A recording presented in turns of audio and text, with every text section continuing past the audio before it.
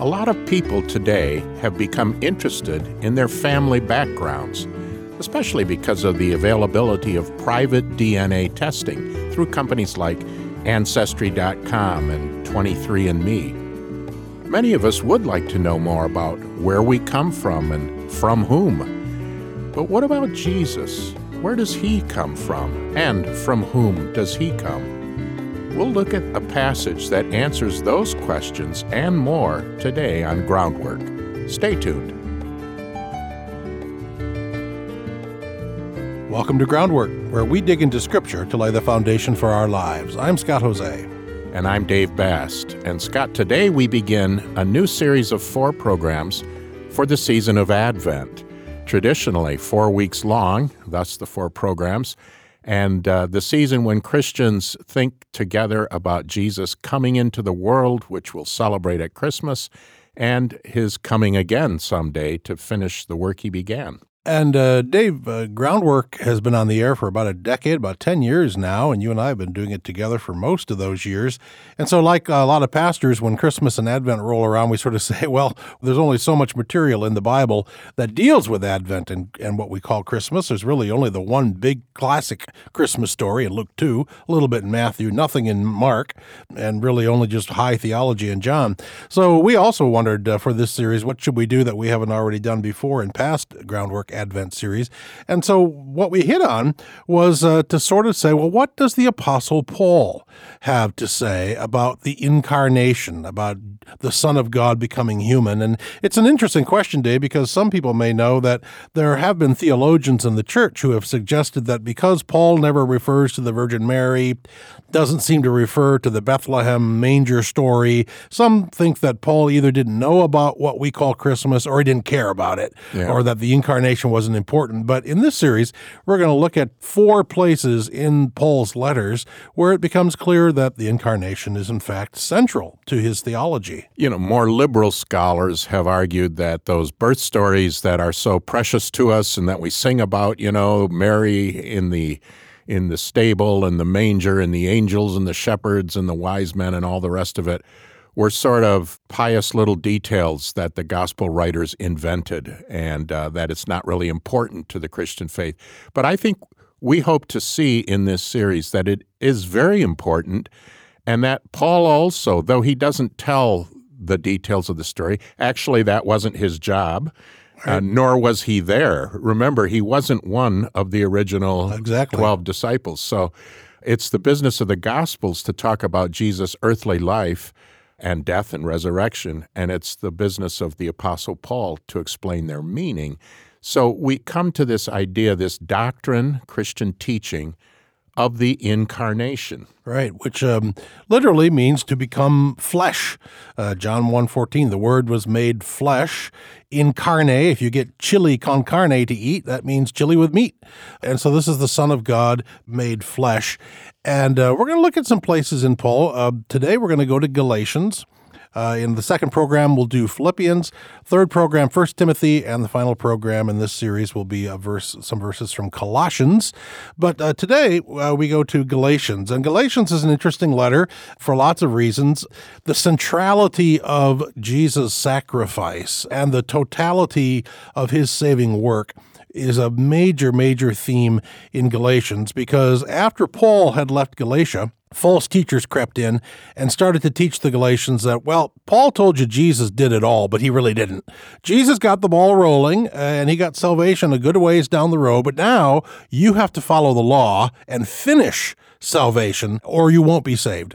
Paul heard about that, and he was so upset that the Galatians bought into that in this letter he skips the usual Thanksgiving section and just starts yelling at them right off the bat in chapter 1. You foolish Galatians, who bewitched you?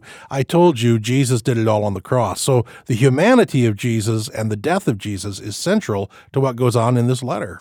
Right. In Galatians, the issue really is faith versus law. How do you become right with God, in Bible language, justified, made righteous in Christ, and find your way back to God through the Christian life? And is it by faith alone, as Paul insists, or is it by faith? And then you have to add the law back in.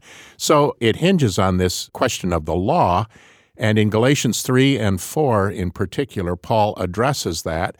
And the passage that we have in mind for Advent is from Galatians 4, verses 4 through 7.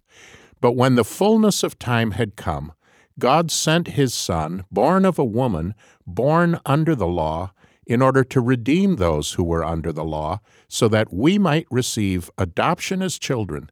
And because you are children, God has sent the Spirit of his Son into our hearts, crying, Abba, Father. So you are no longer a slave, but a child. And if a child, then also an heir through God. So God sent his Son, born of a woman, a little bit of an unusual way to describe it. I don't think most of us go around and introduce ourselves and saying, hi, I'm Scott Jose, and I was born of a woman. It's like, right. Well, how else would you have come? But Paul makes that point very clear because that speaks to the true humanity. He was born just like the rest of us. And in Jesus' case, it does make good sense to point out that he was born the usual way. He had a mother who had become pregnant. We know it's a miraculous pregnancy. And so he was born that way as a true human being who therefore, could die and did die for us. But anyway, again, just because, sometimes scholars think Paul wasn't familiar with the details of Jesus' birth, he knew about Mary, and he knew that Jesus had been born, that Jesus didn't just appear from out of nowhere. Right, yeah. Right? You think about the alternatives. I mean, if Jesus really came from God directly, he could have just appeared. He could have gone poof, and there he was in the stable or even on the roads of Galilee teaching and preaching. But no, he came the same way every human being has come into the world after the first pair. He was born in the natural, normal way. He was really and truly a human.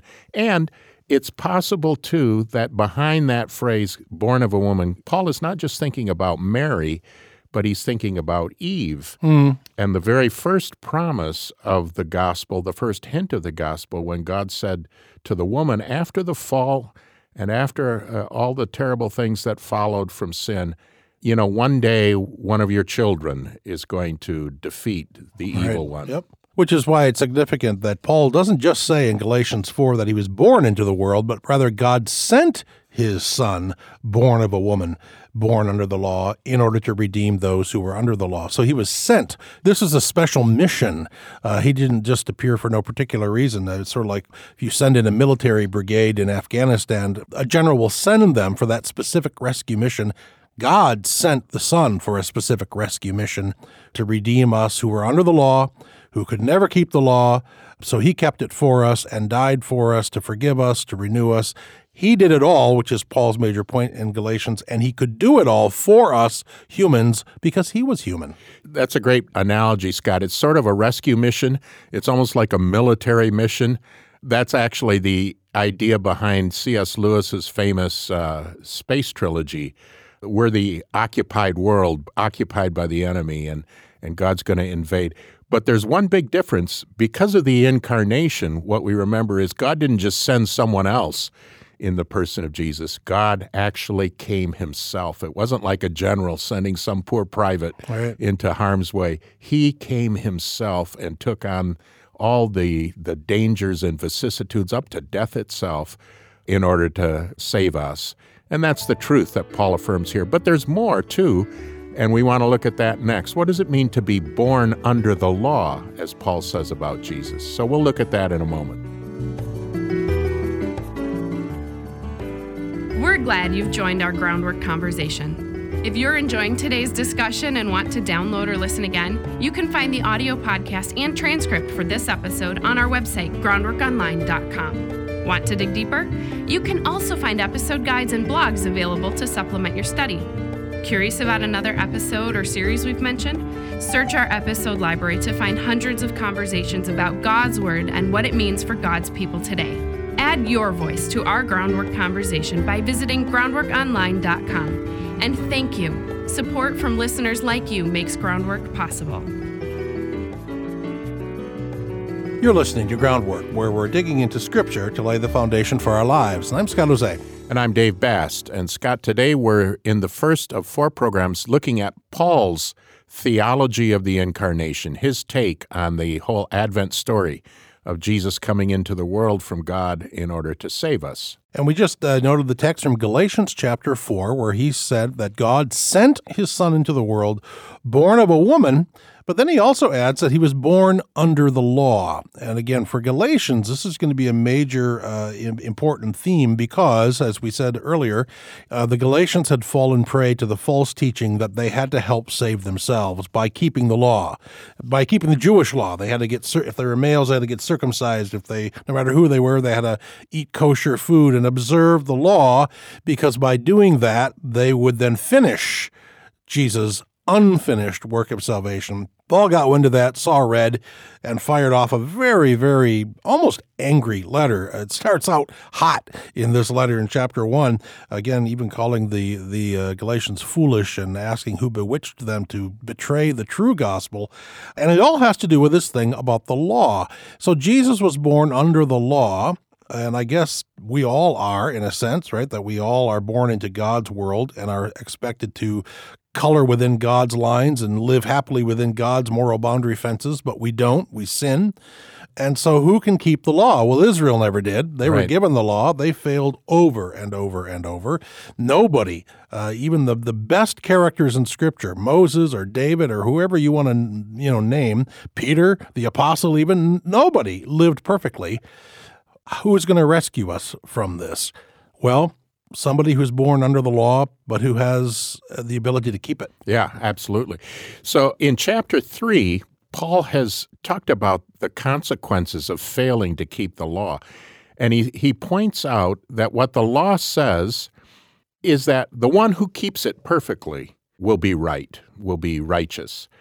But if you break the law, you place yourself under God's curse, which is really strong language, even scary language, but that's what the law itself says. Cursed is everyone who does not keep all the words of the law. That's from Deuteronomy. So then he points out that actually Jesus was cursed because he was hanged on a tree on the cross, and the law also pronounces that that's a specific sign of God's curse on a person. And what's the upshot of it all? The upshot of it all is, in Calvin's wonderful phrase, he took our chains upon himself so that he might release us from them. Jesus came to perfectly obey the law and even to pay the penalty for law breaking in order to set us free. That's how he saves us. That's why it's important that he was born under the law to redeem those who are under the law. And Paul has an interesting take on the law as well, and this has generated a lot of scholarship and even a little bit of controversy in recent years. What was Paul's view of the law? But in Galatians now, the end of chapter 3 and the beginning of chapter 4, we read some later verses in 4 earlier, but Paul says, before the coming of this faith, so faith in Jesus who did it all for us, before that, we were held in custody under the law, locked up until the faith that was to come would be revealed. So the law was our guardian until Christ came that we might be justified by faith. And then he goes on to say, when we were underage, we were in slavery under the elemental spiritual forces of the law. The point being, so he calls in the Greek there that the law was our guardian, a pedagogos. When I preached on this years ago, Dave, I sort of, that literally can mean a teacher, a guardian. I compared it to like a babysitter, that we have this babysitter of the law that kept us until we could mature in Christ, right? So what Paul is saying is that the law was never actually meant to save us. God knew that the law all by itself was never going to save us because as sinful people, we were never going to be able to keep it. Only the coming of God's Son would see the law kept perfectly, and then we get credited with his righteousness, right? We get credit for what he did right. So the law just sort of kept us in check, kept us safe like a babysitter until our older brother Jesus could come. Yeah, and actually kept us in check, but also sort of led us in a certain direction. Right. Because in the ancient world, first of all, there wasn't universal education. There weren't public schools everywhere. If you were wealthy enough to be able to educate your son, and basically only sons were educated, then you would send him to a private tutor or a teacher. And to get him there, you didn't do that yourself. You had a slave called a pedagogos, a guardian or a leader or a teacher, who wasn't the actual teacher. His job was to convey the child safely to the teacher. In other words, to the destination where he had to go. And Paul says that, in a sense, is the role that the law plays. It guides us and kind of guards and protects us, but it also is driving us to look for an alternative, another source of being right with God. Right. And that, namely, is Christ. So the law, if we consider it in its gospel usage, is to show us the need of the gospel, to show us that we really have no alternative. Right. We better find another Savior because we can't save ourselves. Right. Paul says this in Galatians. He certainly says it in Romans, that you're not supposed to look at the law and say, oh, there's my salvation if I just keep it. You're supposed to look at the law in despair. Yeah. You're supposed to look at the law and say, who will save me from this wretched body of death? Right. I can't do it. It shows us the sinfulness of sin, he says in Romans. Right. Yeah, it convicts us. And that's sort of one of its main purposes. So God knew all along that we were going to have to get saved from somebody coming in from the outside to do for us what we could not do for ourselves. The whole history of Israel shows that no amount of striving is ever going to get us over the finish line if it's all about us. If it's up to me, that's not gospel. That's not good news. That's bad news. You know, there's a story in Genesis 15, a very strange story, where God causes Abraham to fall into a deep sleep. He's cut up these animals for sacrifice, and then God moves through the middle, and it's a covenant-making ceremony. And the idea is, if you don't keep the covenant, you're going to be like those animals. You're going to be chopped down. Abraham doesn't walk through it. And one of my favorite pastors loves to refer to that story, and what he says is, you know what? In Christ, God keeps his end of the covenant, and he keeps our end too for us, because we couldn't do it. And that's exactly Paul's point here. Yep. Jesus keeps our end of the deal to make us right with God.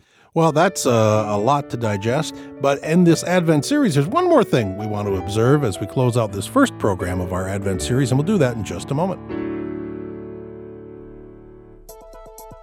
What does it look like to honor and serve God in your marriage and family?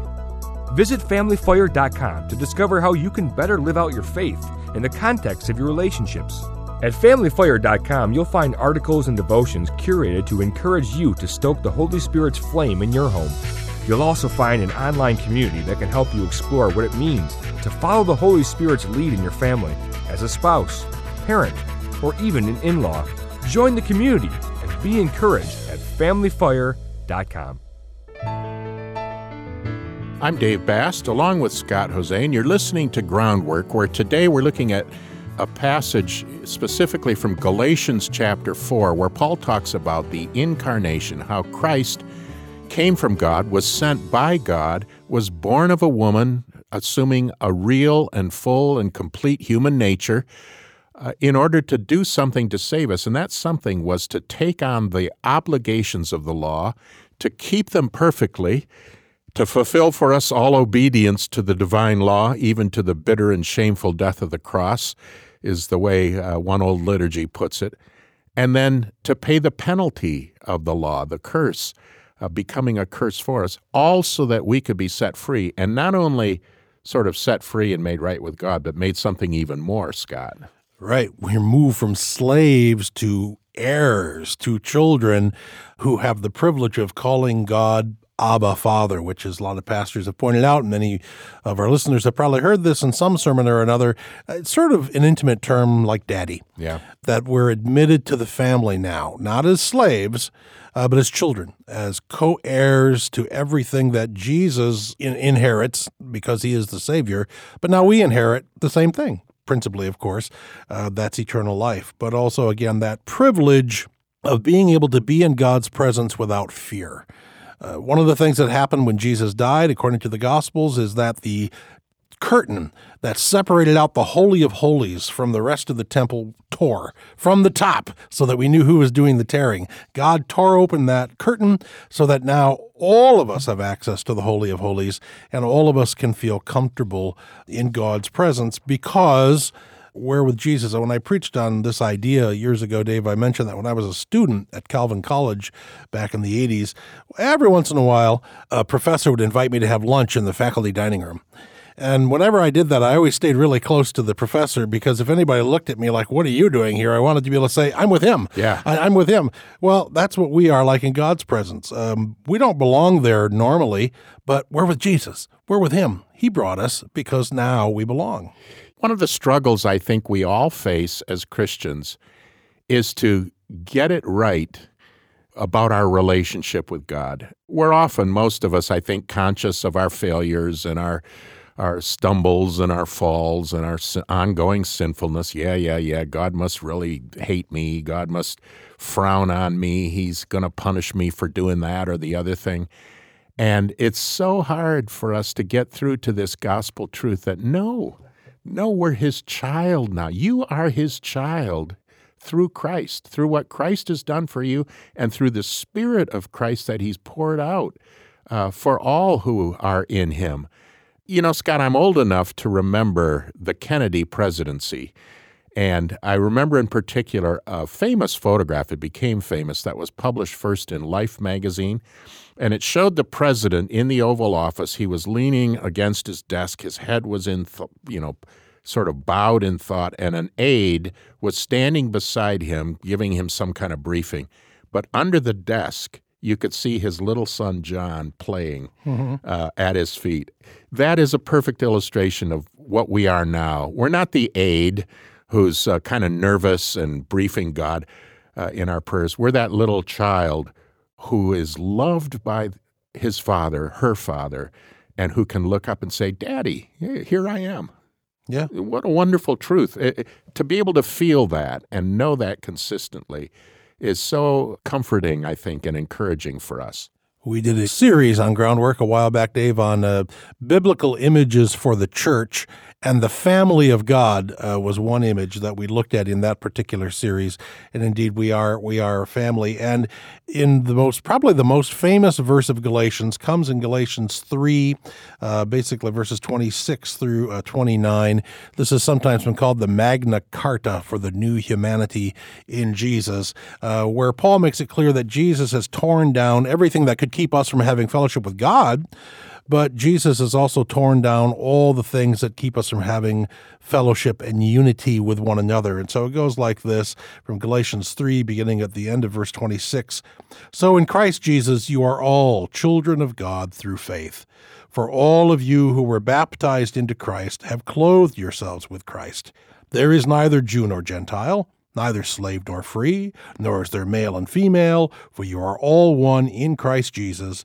If you belong to Christ, then you are Abraham's seed and heirs according to the promise. You know, Paul isn't saying here, we mustn't hear what he's not saying. He's not saying that who we are doesn't matter specifically as men or women, as white or black, as Western or African or Asian, as slave or free, because, high class, lower class, rich, poor. Those differences do still remain, and we can celebrate our own cultures, but they don't really matter as far as being in Christ is concerned and as far as relating to God is concerned. This is the ultimate human ideal of diversity within unity and equality despite our differences. We are all accepted in the beloved, as the letter to the Ephesians says, and we are all one in Christ. And so when we think about Advent and when we think about Christmas, this is the good news. This is what the Son of God sent to the world, born of a woman, born under the law. This is what we celebrate at Christmas. And, Christmas has become known as a family time. But we also know that can be a two-edged sword because some families are broken and there's been divorce and there's been dysfunction and there are children who refuse to come home even for Christmas. And so the family aspect of Christmas can sometimes be a heartbreaking reality. But take heart, even if that's you. The good news of why Jesus came is that we are all family now. We are all in the family of God. That's what Christmas is all about. That's why Jesus came, and for that we say thanks be to God. Well, thanks for listening and digging deeply into Scripture with us today on Groundwork. We're your hosts, Dave Bast with Scott Jose, and we hope you'll join us again next time as we study Christ's incarnation through the words of Philippians chapter 2. Connect with us at groundworkonline.com to share what Groundwork means to you or tell us what you'd like to hear next on Groundwork. Groundwork is a listener-supported program produced by Reframe Media, a family of programs designed to help you see your whole life reframed by God's gospel story.